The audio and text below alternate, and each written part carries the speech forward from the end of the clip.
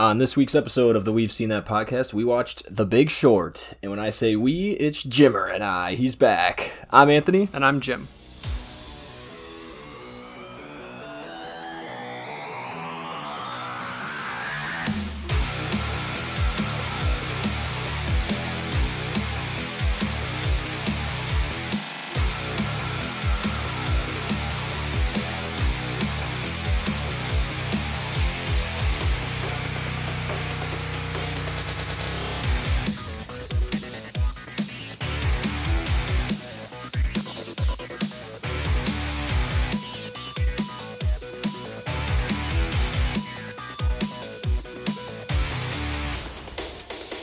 Cut the music, and if you caught that in the intro, we are back, and by we, I mean Jim and I, giving Scott the week off since he managed to do one all by himself last week. Yeah, we figured he deserves a break, so it got me out of my early retirement.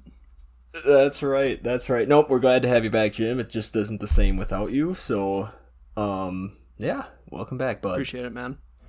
Good to see you. You look busy as fuck, by the way. You have a shit ton of movies to talk about, so why don't we just kind of jump right in, and then we can talk about Book of Boba Fett after, if you want. Okay. A little bit. Yeah, so we'll start with the one show I watched. I have officially completely caught up on Mandalorian. I watched absolutely all of it. I still think the show is overrated, but it is better than I gave it credit for. Okay, I'll take it. I still think a more apt title would be Star Wars Side Quest, the show. Yeah. I think the end of season 2 was way better than anything else in the first season. First season kind of stunk and drug, and multiple episodes did put me to sleep, so I had to rewatch some of it. Yeah, but I guess that's most of what I got to say about that without getting any spoilers and related to Boba Fett things. Right. So I have some rapid fire ratings. I've tried to watch almost all of the Best Picture nominees for 2022 here, and then just some other random movies. So first we have King Richard. I gave a 7 out of 10. Licorice Pizza got an 8 out of 10. Nightmare Alley was a 7 out of 10. The Power of the Dog, which is a Netflix original that does not include a dog, 4 out of 10. Don't Look Up, also Netflix original, 7 out of 10. Coda, Apple TV original, is an 8 out of 10. Belfast is a 10 out of 10 and is my pick to win Best Picture. Wow. Lady Bird, I watched because I missed that episode with you guys, 7 out of 10. Quantum of Solace is a 6 out of 10. Fellowship of the Ring remains a 9 out of 10. Dune is still a 9 out of 10. In the Heights is a 7. No Time to Die is an 8 out of 10. Really like the way they sent off Daniel Craig at the end of it. I thought it was really poetic, actually. We should talk about that movie too a little bit, because I did watch that since you've been gone. Okay, we'll come back to that in just a second. V for Vendetta is a 9 out of 10. Huge DC movie, really different from most of what they do. Rambo First Blood, 7 out of 10. And lastly, Forrest Gump is a 9 out of 10. Wow. So you relatively liked a lot of the Best Picture movies. I mean, a 7's, no slouch of a score. That's Power of the Dog was the only good one where I really hated it. And I mean, right. 4 out of 10, God. It still had some decent things to it. Benedict Cumberbatch somehow pulls off like a Southwestern accent as an American, and it was actually convincing. Right. And he's so British. So yeah, it's wild. Yeah. So did you go see most of these in theaters too, actually? Everything other than Licorice Pizza was all at home, actually. Oh, King okay. Richard we got out of a Redbox, but everything else was streamed or rented. Nice. Belfast. So that movie did look like It's so fucking good. it could almost. Is it really? Well, that's good to hear, because I just get afraid of certain movies might just be too artsy or critically it's absolutely aimed towards Oscar critics bait, more. but, I mean, there's no doubt about that. But the story is really strong. The black and white is not a detractor because of the way they spice that up a little bit at certain moments. I think actually ends up working in an artistic sense. So I give it some credit for that, whereas normally a modern movie being in black and white would be points off for me. Right. Yeah, God, I'll have to check that one out. It's nice that it's actually a good movie that us normal guys can enjoy too. Yeah, and when I say that one is streaming, I actually had to buy it for $20. So I own the digital copy now. I don't believe you can rent it anywhere yet. Gotcha. Yeah, so before we get into Book of Boba Fett, I just saw that you had watched No Time to Die also, and we talked a little bit in the chat even with Adam over our text, but yeah, I thought it was a fine send-off for Daniel Craig for sure, and I'd probably put it at like number 3, I think I said, of my rankings for his movies. It was sitting at a feel 6 or 7 for most of the movie, but when they got to the end, and spoilers here, when they actually had the balls to kill off James Bond at the end of it, I couldn't believe it. I was so proud of MGM and so pleased with that, them actually giving an end to the character.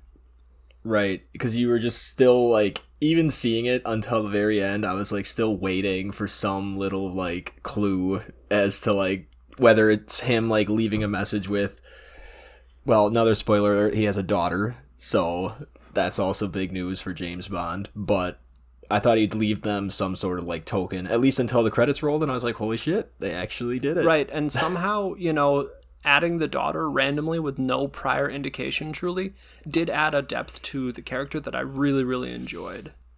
Right. Lots of reference back to Vesper, who is a huge character for Daniel Craig's Bond. The villain, on the whole, very weak. Motivation, not super understandable, and that's where it loses its points.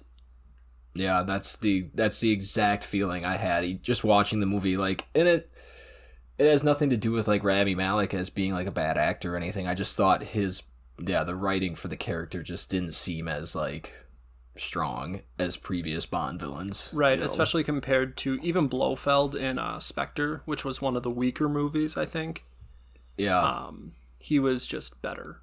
And the character is more recognizable, too, seeing as he's a character who's been around in the Bond universe for quite a while. Right. I think the biggest thing I had coming out of this movie was that I need to go back and rewatch fucking Spectre. Because I didn't... Like, they reference that movie so much, and it obviously plays a huge role in this movie, and I've only seen it, like, one time. Yeah, me too. I've only watched it once. I just didn't hardly remember anything that happened, and I'm like, maybe if there's one thing that'll give Spectre some life is that after this movie, people probably have to go back and rewatch it. Sometimes maybe they can correct a prior movie with a sequel, Yeah, right. All right, so other than that, we're going to talk a little bit here about Book of Boba Fett, only because Scott and I weren't really able to, because he really hasn't had the time to jump on that one yet, I don't think. I think he's watched, like, a few episodes, like, out of the order, first couple or something. Which you could definitely skip probably the first 3 or 4 episodes of this show. Right. That's my opinion. That's my opinion, too. Even though 5, 6, and 7, it's not like they were strong. Right. The biggest thing is, like, episode 5, is Boba Fett even fucking in it? I don't honestly remember, because it's Mandalorian season 3.0. Yes, exactly. He's in, like, the last second of the show. But exactly, that's the unfortunate part, is, like, if they plan on continuing, like, Boba Fett's story, like, on his own, it's just, to me, I think it's going to be tough, unless they come up with something, super interesting. But, like, the best parts of his own show were when he, like, really wasn't even in it. Yeah. Unfortunately. Yeah. And the best part of the Mandalorian season 2, or Mandalorian overall, in my opinion, is when Boba Fett was in it, I don't quite understand how they could screw him up so bad in his own show compared to having him be interesting and have stuff to do, like legitimate stuff to do in Mandalorian season 2. Right. I don't know. Do you think it's because they kind of went away from him being really, like, this bounty hunter figure and more of, like, a altruistic, like, I mean, He's still his a stuff crime with lord. Yeah, it's true. But he feels a responsibility towards Mos Espa. Yeah, and the stuff with the Sand People was interesting, but I don't think we needed, like you said, or like we were talking about, like 4 episodes on it, Right. Or at least most of it was all flashbacks, too. And then for them to pull a George Lucas and kill all the Sand People anyways. Yeah, exactly. Just ridiculous. I don't know. It was okay. I don't think I ever really rated it. I'd probably give it like a 6, maybe a 7 on a good day. Yeah, and I think it lands at a 4 personally. I think on the whole, it unfortunately was less than average and was a failure of a show. Yeah. So you much preferred Mando so far? Yeah, somehow that's the way it came out. Was not my expectation. Nice. Well, I'm glad you finally got around to watching Mandalorian and you liked some of it, at least. Yeah, one big thing I want to say about both of them is quit fucking, like, plastering Mark Hamill's young face on someone else's body. It is creepy and it doesn't work, and the voice being made by an algorithm apparently is what Adam and I talked about. It sounds so fucking dead and flat, it's absolutely awful. They need to stop it. I will say it looked better in the Boba Fett when he showed up in those couple episodes and his little cameo in Mandalorian at least. But yeah, that's true. Yeah, and I think it looked best in episode 9. Yeah, it can be distracting because it's just like they're really going for it, and I respect the attempt, but like you said, a lot of the stuff can be a little like distracting and weird looking. I would care really so much more about it if like the novelizations that they threw out with episodes 7, 8, and 9, Luke ends up getting married to a woman named Mara Jade and has multiple children. Focus on one of those children coming back to train it. You can have a new character, say Luke is dead or something. I mean, in a post Last Jedi where he's become one with the Force. You know, focus on a new character as opposed to trying to keep de-aging him or CGIing him in because it doesn't work. Right. Yeah, it's unfortunate that they almost think like that to keep bringing people back they have to like, you know, keep the main character of the Star Wars for like you said, it would be interesting to like bring in some sort of new character that you don't have to like write a brand new character, but like you said, somebody that is in the lore or from the books or something, and just like, yeah, I guess the only problem is if they want to keep the movies in canon, they can't do that because in episodes 7 and 8 he was obviously not married and didn't have children. So True. That's difficult, I guess, to say go that route, but that is the route, in my opinion, they should have gone from the get-go. Yeah, interesting. We'll see where they go from here. I'm not even sure when Mandalorian season 3 comes out, but we've seen the first 2 episodes of it. Well, now Grogu's back too, spoiler alert, so we'll see what their adventures go from there. So. I'm super disappointed that Grogu came back. Like, really, really upset. That did suck, kind of. You know, it's almost like they just copped out and now they can just continue to sell like toys and stuff. That's the only reason he exists. You know, they can say whatever they want. He doesn't have a strong story. He never really mattered. You know. Right, and the only things we've seen, we got a glimpse of him surviving Order 66 somehow, but like... Which was the only interesting thing about him, too, you know? The fact that he actually was at the Jedi Temple. Right. So we'll see. I mean, I'm sure we'll find out more as we continue on, and I don't think his storyline with the Jedi is done yet either, in my opinion. I don't know. We'll see. Yeah, and I mean, there'll be people who come after me for saying so, but like Star Wars, I want to see Jedi, you know? That's why I signed up for this franchise, you know? Yeah. So we'll see. Nonetheless. Big hype horn return. Actually a lot of interesting trailers, and I'm pretty divisive on the second one, but we'll get to that. Jim, why don't you lead us off? Yeah, we'll start here? with the Super Bowl dropped a trailer for Doctor Strange in the Multiverse of Madness. This is coming out on May 6th. Let's talk the big one right away. There's a bald-headed man with Patrick Stewart's voice. So, I mean... I can't contain how hyped I am about that. I know. Like, I heard rumors a long time ago that he might show up, but the fact that I don't know. Do we really think he's... I almost could see Marvel being like, trying to fucking fool us. Using him, but he's not like playing Professor X. Like he's somebody else. Or he's from a parallel universe, part of the multiverse.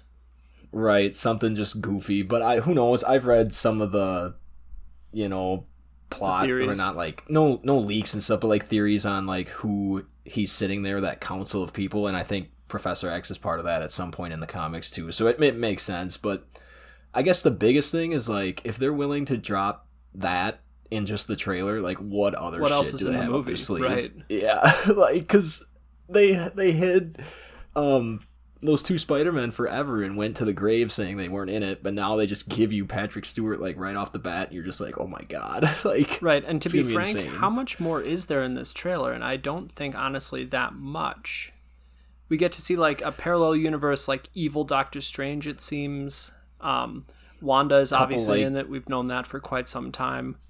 Yeah, and a couple like different versions of her yet we see. Appears maybe a Captain Marvel, or rumor online, possibly Mephisto. But that rumor's been around since fucking WandaVision.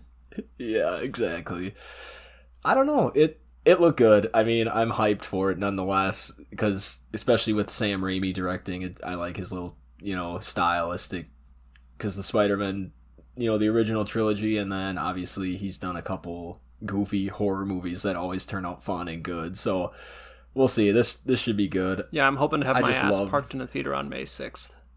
Yeah, I just absolutely love the route they're going, because people were like, I mean, I was nervous. It's like, oh, the Avengers are done, which, spoiler alert for some hype finally down the thing, but it's like, what are you going to do from here while they're just totally just going Every all in? movie's going to be a team-up movie now, which I'm not 100% on board with. Sure. You know, because I think that the casts get too big. And, you know, everyone complains about origin stories, but if you want to introduce new characters so you can form whatever the new Avengers is going to be, you need some origin stories so we know where these heroes come from, you know? And I don't think that's wrong. It's just a fact of telling a story. Yeah, because I've looked at there's some, I guess, well, who knows? Maybe their origin stories will just be these TV shows now. Like, we're getting that Moon Knight coming out here soon. And right. For which we should be seeing Kit Harington again as, is he the Black Knight or something? I forget, from Eternals.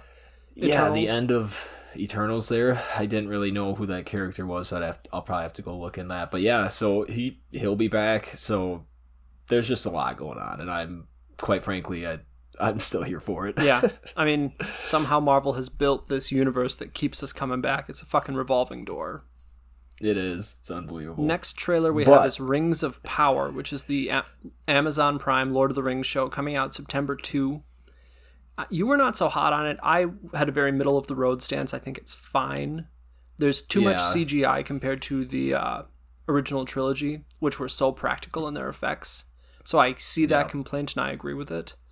But I think the story could still be interesting. I'm mostly concerned maybe that it appears that there was that child early on in the trailer, and I'm worried that there's going to be a child lead, and I think that's almost always a bad idea. Right, and I read some, trailer reaction, watched some, and just people talking about the show, and it sounds like they've created a few new characters as well, or at least one.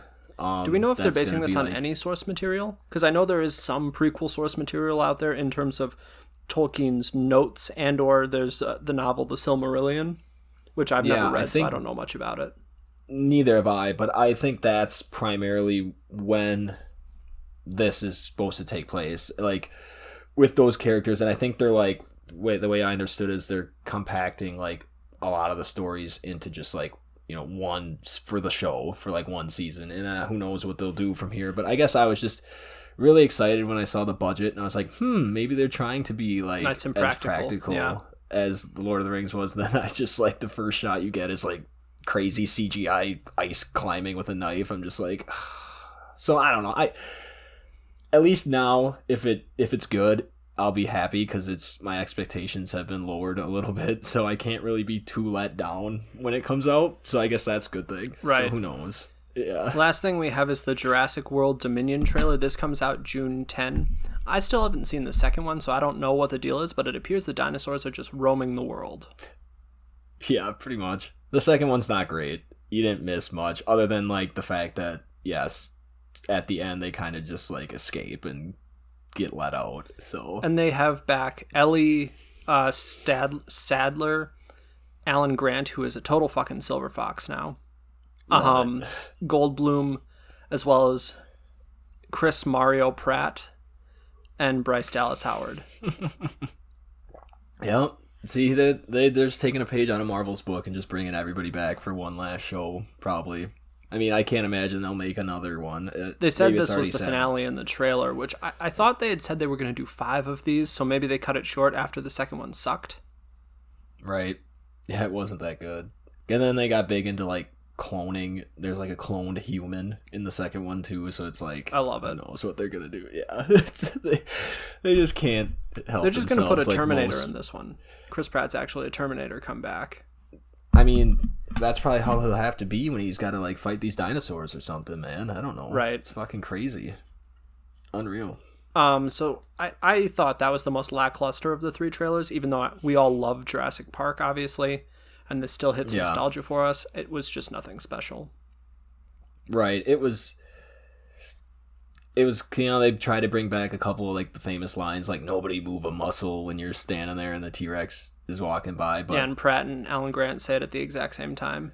Right. So I'm just kind of, on it. I'll see it. I'll be entertained by it, I'm sure, watching dinosaurs. I have no intention of seeing this one in the theaters. My brother will buy it and I'll watch it then. There you go. You probably won't miss anything. Right. Great. Next piece of hype: Kevin Feige, chief creative officer at the MCU, has confirmed that Endgame was the final quote-unquote Avengers movie.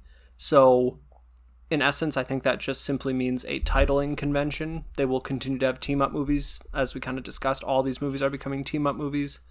But they will move to a new team of sorts now. I don't know what that parallel team is in MCU, but I'm sure there is a quasi-Avengers group. Right. So that must just mean that, like... Oh, so yeah, there'll never be like a movie titled The Avengers again, I'm assuming. Right. Yeah. But I don't think we need to worry about them having huge event movies like that. They'll have them still. Oh, for sure. Because they're still making Thor movies, you know, like, and Hulk will probably just show up in like every movie now. Yeah, because he's like off in space. Yeah, exactly. So, who knows? I'm okay with that. And so far, this new wave of movies has been pretty good, I guess. I'd say on the whole above average, because what do we have? We have No Way Home, if you want to include WandaVision, the show, Eternals, and now Multiverse of Madness, which we all, I think is going to be pretty darn good. Right. It should be... They've kind of just kept the wave rolling, man. Yeah, they've outdone themselves since Endgame, you know, because there were certainly stinkers in the first original 4 phases.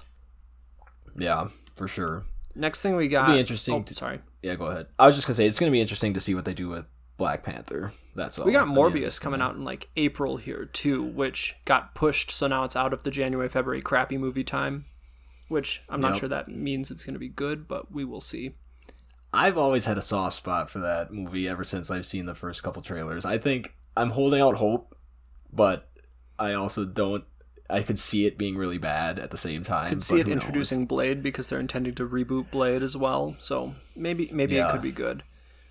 That'd be sweet. Anyway, Stranger Things has been renewed for Season 5, which will be the final season. Season 4 is coming out this year and will be twice as long as prior seasons.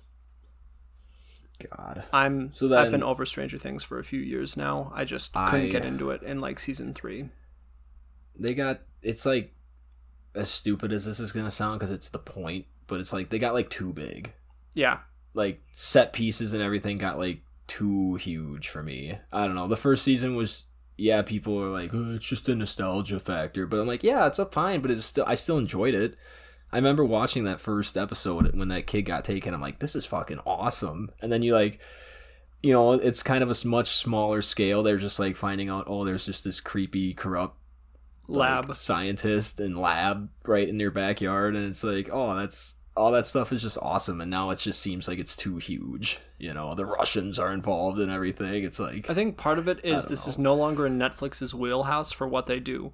Now they more like to do 1 or 2 seasons of a show or a movie or 2 in a series, and then they cancel it because once you get past that, it's not adding new subscribers to Netflix anymore. So they deal now in quantity over quality.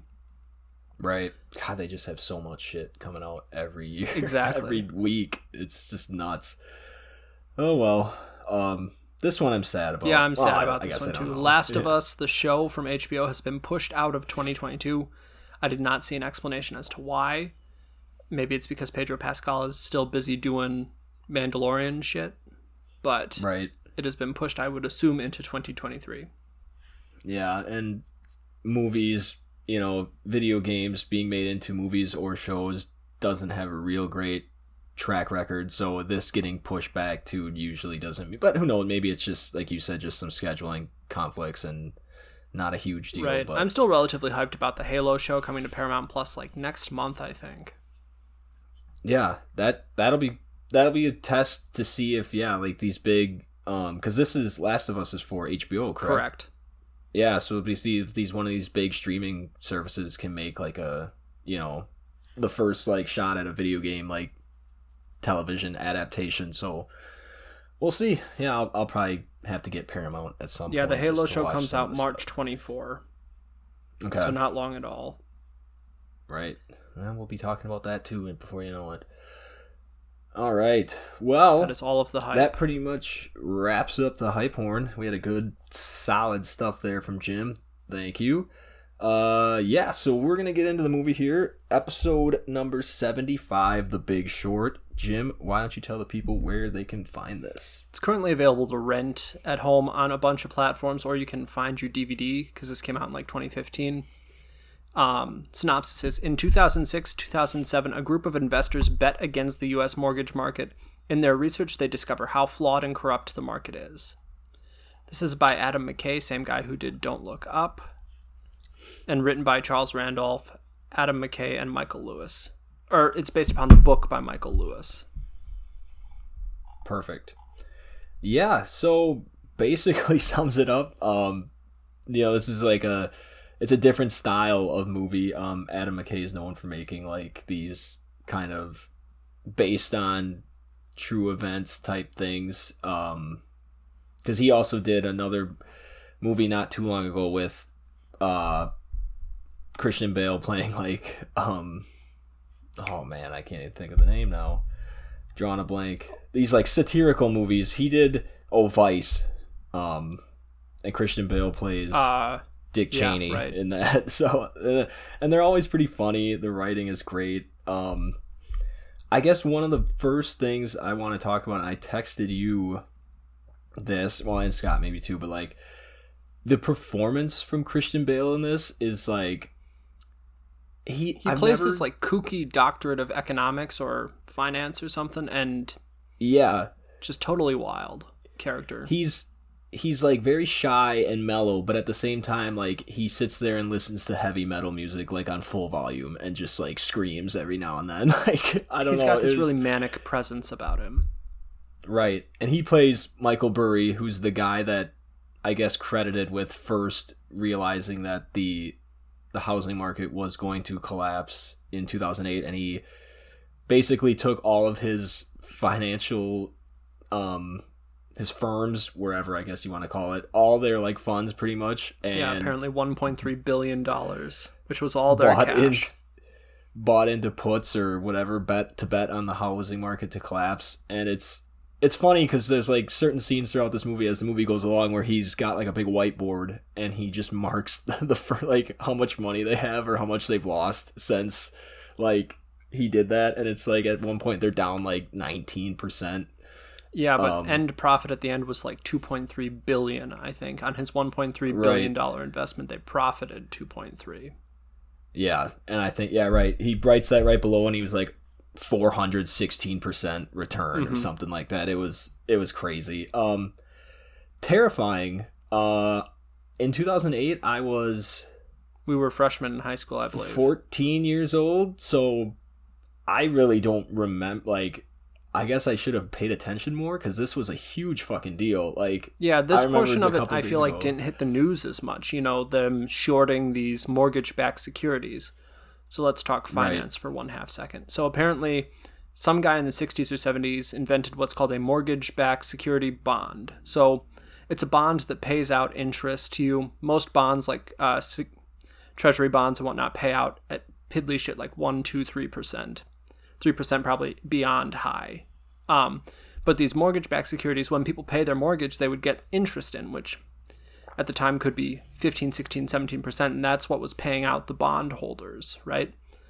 And so if the mortgages backing that bond went delinquent or the mortgage failed and people went default, obviously nothing was going to pay the interest, which would lead to the bond being in default itself and not being able to pay out interest to the people who own it. So It's weird because I don't think that these guys predicted that the housing market was going to fail. They predicted that these bonds were going to fail because Michael Burry looked at all the thousands and thousands of bonds backing these, or mortgages backing these bonds, and determined that they were anywhere between 60 to 90 days delinquent, which means you're 2 to 3 months past due, and you got to make 2 to 3 payments just to be current, and predicted that the bonds were going to fail, and that when that happened, housing prices were going to get fucked and whatnot. So maybe they did predict that the housing market would fail. But very indirectly in my mind, I guess. And maybe they're smarter than I am, which I'm sure they are. Well, that's why I was like, I'm glad that you were here for this, at least. And Scott would have been offered a great perspective on it, too, because obviously this is kind of indirectly what you guys deal with. But, it's insane. Like, I don't even remember, like, my parents talking about it too much, like not the guys making the money, but the actual like economic crisis itself. Like, of course, when I'm in high school or late middle school, I'm just like, I don't give a shit about money or, you know, anything at the time. And I'm just, you know, probably expecting my parents to give me $20 for food after my football game or something, you know. It's like, this shit was serious. And it's lost funny watching it. Thousands, hundreds of thousands in retirement savings. You know, if you had any money invested in the stock market, when something like this happens and an investment fails, it ripples throughout the entire market, which obviously caused the Great Recession in '08. So what they did once they realized these bonds were going to fail is they decided to short them. This is what Le Chiffre did in Casino Royale. When you short something, you borrow shares or bonds from a broker. So they give them to you for free. You sell them in the open market right now for, say, $100 a piece. So you sell 5 bonds for $500. And then the goal is, in 6 months' time, you need to give them back the borrowed bonds. So the goal is that in 6 months when you buy them back, that the price has gone down to, say, $50 a piece. So now you only got to buy them back for $250, so you've profited $250, and then give them back to the person who lent them to you. It's a wildly risky strategy, and you're betting against the market, which is exactly what they did, you know, because you're hoping something will go down. Yeah. And I thought that was like a interesting like quote that they Brad Pitt's character, Ben Rickard, who was a guy that helped these 2 kids. I love those 2 guys. They just run like a investment. Yeah, it's like Brownfeld out of Colorado. Yeah, and they're like running it out of that dude's mom's garage or something, and that was insane too. They started with what, like $100,000 and got like 30 million. Yeah, within like 3 years, which is that's pretty insane crazy growth. Yeah, but Brad Pitt, I was gonna say Ben Rickard, he basically scolds those 2 as they're like leaving because they've kind of successfully dumped their shares or whatever to basically make their huge return, and he's just like, you're cheering for the housing market to collapse. Yeah, people are losing jobs, losing homes. When you win on this, people are going under financially. Yeah, and that's like you were explaining it. I mean, that's just a crazy way of looking at it too. It's like you're making millions while everyone else is losing like everything. Yeah, their pensions have disappeared. They don't have jobs, you know. Right. Everything's over. It was crazy. It's insane. One other thing I like kind of want to talk about too is Adam McKay's style here. Are you a fan of like the little cut-in explanation stuff? I think it works in a movie like this in particular. I thought it was okay. Like, I like the explanation in plain terms. I think getting Selena Gomez or Margot Robbie sitting in her jacuzzi bubble bath, I think that is fucking dumb. And that's why I kind of hated it in this movie. Right. I think 9 times out of 10 I want to watch this movie as a legit documentary. Because these Brownfeld guys from Colorado that you're talking about, they read a prospectus in a lobby of JP Morgan Chase's bank, you know, trying to get them to allow them to make this deal or something. But they cut away, break the fourth wall right in that scene, and the 2 Brownfeld guys say, this isn't how we found this prospectus. I read about it in the paper. He read about it somewhere else. And the fact that they do that, I think, really hurts the credibility of this movie that is quote-unquote based on a true story. Right. So I really didn't like that. I think they would have been better off just not saying that. Yeah, it's almost like, you know, for why feel the need to just not like, you could have had like a 5-minute scene where they, you know, wherever they read it for real, or I think they said too, one guy's cousin or something told him, he was talking to him about it at one point, and that found out, like, yeah, they say it, you know, this isn't really how it happened, and then they, you know, tell you what happened. It's like, well, why not just show it, you know? I don't know. I guess right, and every time we talk about these movies, we discuss the liberties they take. Like, this was as bad as Friday Night Lights. Right. Yeah, you're just blatantly lying to everyone who actually knows the real story. Yeah, I don't know. I guess that kind of stuff, it's almost distracting, yeah, when you, like, cut away. Because there's certain scenes, too, with Ryan Gosling's character, Jared Bennett. He, like, breaks the fourth wall and, like, explains something to you, which I don't mind nearly as much as, like you said, when you, like, cut away, like, here's Margot Robbie in her bubble bath to explain this. It's like, okay, I don't know, you're just showing that you can, like, get a hold of all the super famous people and just have them in your movie. Right, which right now that still holds up because Margot Robbie and Selena Gomez, the two that I specifically remember, still are really famous. In 10, 15 years, that is going to age your movie ridiculously. Yeah, because some people might not even know who the hell they are at that point. Exactly. Which is highly unlikely, but, kids, if someone growing up, not born yet, who watches this movie, be like, I don't even know who that is. Because in 2032, kids are not going to be thinking about the recession of 2008, they're going to be thinking about the next one. Right, exactly. If you had to pick your favorite performance from this movie, Jim, who would you give it to? Christian Bale, without doubt. It was I think so too. Just this weird manic performance that I couldn't stop thinking about.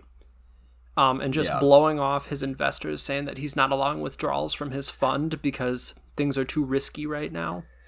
Just a wild fucking power move. It is. And he took a huge risk, and I'm sure he obviously caught a lot of shit. Like, his partner came and was chewing his ass, and it's just like, that is the ultimate mic drop. When he, at the end, when he writes that that email, and he like, here's your $450 million or something. It, you're welcome. You're welcome. And then he pulls the ultimate power move too. He basically holds up his contract with that investment company and says, I get full autonomy to do what I want. And the guy is like, well, we signed that with the intention that I would have controlling powers in the essence that you go fucking nuts. And he's like, but that's not what it says in the contract. And at the time, the guy probably definitely seemed pretty fucking nuts. And Christian Bale does a great job of portraying that. It's a weird movie because there's not like a one lead, because it jumps around between like the three different stories. That leads to a complaint of mine. The cast is way too big. Yeah, it gets tough to like, focus on, one group of guys, or in this instance, if you're trying to follow Michael Burry and it jumps ahead to the other, it's a lot going on. And that's why I think I liked his performance so much, and not really someone like, I thought Steve Carell was fine, but he was like the complete opposite. He's like super loud character and high strung, like, and always just like character. Yeah. And he's doing some weird, like, annoying little accent the whole time too. Yeah, he's trying to do like a weird New York accent. Yeah. He's wildly off-putting in this movie. I did think it was funny when they were at that conference and he stood up and asked those like 3 questions in a row, and then it took a phone call and left, and then it panned over to Ryan Gosling's character, and he's like, yeah, he actually did that at the conference. That was the best of those fourth wall breaks by far. Yeah, that was funny. Because the moment you see that in the movie, you're doubting it immediately. And even though it's, again, the movie saying, yes, he actually did that, it lends much more credibility than when they cut away and say, no, this isn't how they actually found out about it. Wildly different results, in my opinion. The second one worked. The first one, absolutely not. Right. Yeah, I thought that was good. I mean, for the most part, I thought this was a pretty good. It's super entertaining. Like you said, the cast there's a lot going on. I mean, you have Christian Bale, Ryan Gosling, and Brad Pitt in the same fucking movie. Is like, yeah, the cast is stacked. I wish we got more of Brad Pitt. Yeah, his character was super interesting because he had quit, like, basically banking in the stock market. To do like an alpaca farm or some shit, right? Yeah, they explain a little bit how he just kind of hated it eventually, but he jumps in and helps those 2 guys from Colorado. Basically, he's their in to get to the table with all these big banks and stuff. Yeah, he got them some sort of a document called an ISDA, ISDA, which allows them to make bigger or more complicated trades. Which the reason they were at JP Morgan Chase is because they were trying to get JP Morgan Chase to give them that document. But JP Morgan Chase said they needed to manage more than $1.5 billion worth of assets before they'd be allowed to get that document. And they came in only managing $30 million. So not even close, obviously. Right. And that's all the shit that I wouldn't even think about. But a movie like this, done correctly, which for the most part I think so, it like opened up my eyes to a lot of the behind the scenes of like what goes on and how people, like, where money goes and the certain trades that are made. Like, and now being somewhat of an investor myself, Jim, on Robinhood, I know the pain of losing like even fucking 10%. I can't imagine. Like, and Robinhood is like corrupt as fuck. Like when they stopped allowing trading on GameStop. I know. GameStop, see, that was a big squeeze. Yeah. I knew that because we know all the financial plays now.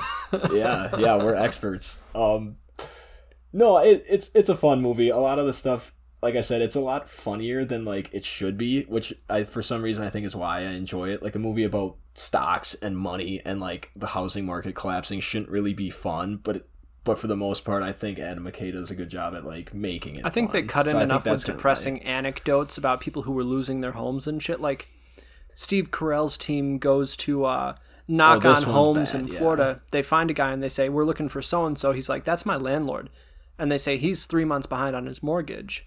Did you know that? And the guy's like, "Am I going to lose this place because my landlord's not paying the mortgage? Because I've been paying all my rent." Yeah. So it really illustrates how some people were losing homes through no fault of their own, even. You know. Right. That part was. I think that was one of the more important pieces that they put in the movie because. Like I said, all the stuff I've been talking about, how fun this is, they really ground you with like how serious this was because yeah, these people were making their rent in a timely manner and still were going to end up losing their home because the landlord didn't pay the mortgage. Like yeah, and then in Fort Lauderdale, I think Steve Carell goes to see a stripper who has 5 homes and a condo and has multiple mortgages on each of them. See, that's just her being dumb then. But then, they're getting screaming deals. But apparently that's what people were doing, and that's part of the problem.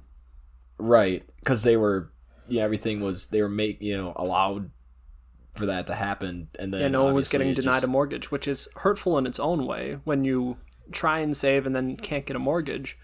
But also it protects the bank, which no one wants to protect a bank, right? No one wants to protect the bad guy.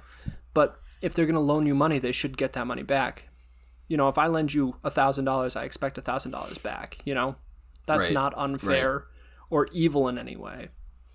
No, that's why it's a signed upon agreement. So, but it's also true where you can tell that a lot of these people were being taken advantage of. Like clearly that scene where they talk to those 2 bankers. The mortgage writers, and they're like, "Yeah, we target immigrants." They don't even know what they're signing. It was just right because they just get some sort of kickback or commission on it, and then once the deal's done, they could give 2 fucks if that person ever makes their payment. Well, and they made an interesting statement too that by the end of the week after they've signed a mortgage for those people, a bigger bank has bought it who can assume the risk for whether or not those people will pay it back.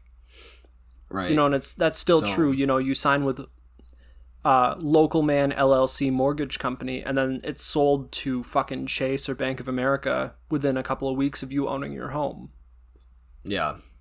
Right. That's the kind of stuff, like I said, I wouldn't know anything about, but thank God they made this movie. Yeah, it is sad, a lot of that stuff, but I don't know. It's crazy that the last 2 years or something, and we never got that bad, I don't think, but we've kind of gone up and down through our own little, obviously with COVID. Doing its own havoc on the economy. Yeah, and now being like I said, of proper age to like really pay attention or even have my own money in the market now. It's scary to think about that something like that could happen, and it's like, Jesus. Yeah, you never put in more than you want to lose, because it's always a gamble every single time. For sure. Well, did you have anything else you wanted to touch on before we get to scores here? Really last passing comment, the movie is over long, 2 hours and 10 minutes for a complex topic. With only 2 or 3 cut-ins to really explain it in lay people's terms, I think alienates a lot of the audience. You, Scott, and I have a little bit of knowledge about this, so we can watch this, maybe even without the cut-ins, and understand what's happening.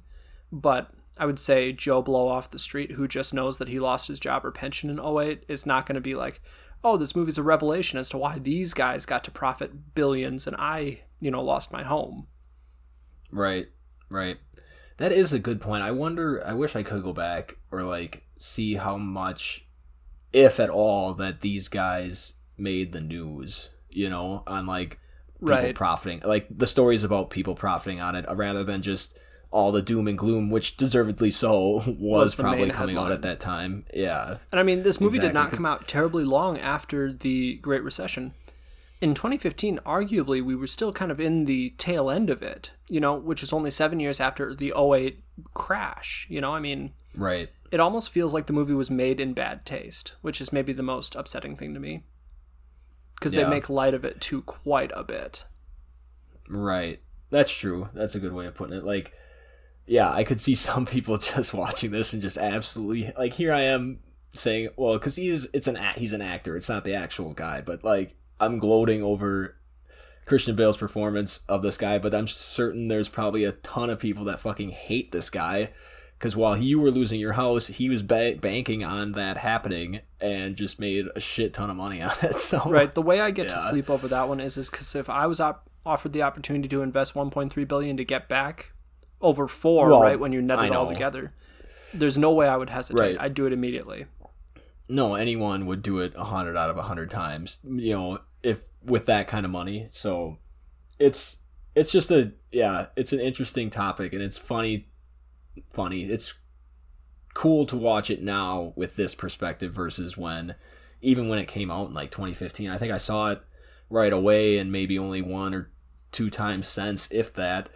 So this was it was like refreshing to catch back up on such a like interesting topic. Yeah, this was my first watch after it got all kinds of critical acclaim, and both you and Adam have both hyped it up quite a bit. Not wrongly, I don't think, but it was nominated for a whole bunch of shit. Best Picture, Best Performance by an Supporting Actor for Christian Bale, Best Achievement in Directing, Achievement in Film Editing, and then Best Writing it actually won. But someone needs to talk to Adam McKay about using shaky cam in a fucking finance movie. Didn't like that artistic choice, did you? I don't think it's an artistic choice. I think it was a bad choice. But anyways, you want to score it? Oh, I love it. Yeah, I can go first. I gave this movie an 8 out of 10. I really enjoyed it. Just because, like I said, it's stuff that I find interesting, especially now. So it's cool to kind of get a little behind the scenes look at that. And I thought Adam McKay made, like we said, a kind of a gloomy, whether or not you think it should be an upbeat, fun movie, but at least a topic that could be like boring or may not hold attention that well. I thought he did a pretty good job of putting that onto screen, and it helps when you have like 4 A-listers. Absolutely, when you have such astounding actors, it's going to be pretty good. Exactly. I came in just a little bit lower at a 6. I still enjoyed this movie, mostly from an interest, in the topic and industry sort of situation. But I think that there were enough things that I had to knock a few points off where I'm like, there could have been things done better here. And I still stand by the statement, I would watch this as a documentary 9 times out of 10. I don't necessarily feel the need to watch this again anytime soon.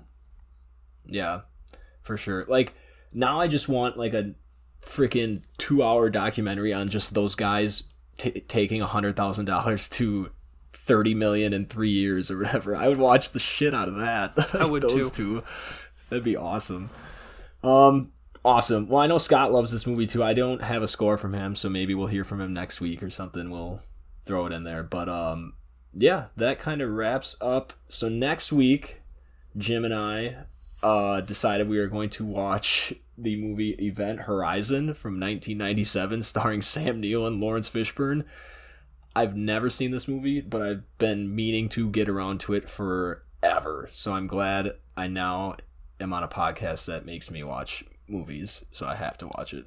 Yeah, this is currently streaming on HBO for those of you who want to watch it with us. Seems to be this weird intersection of sci-fi and horror, which obviously piques both of our interests quite a bit, so I'm excited. I've never seen it before, but I've heard a lot about it.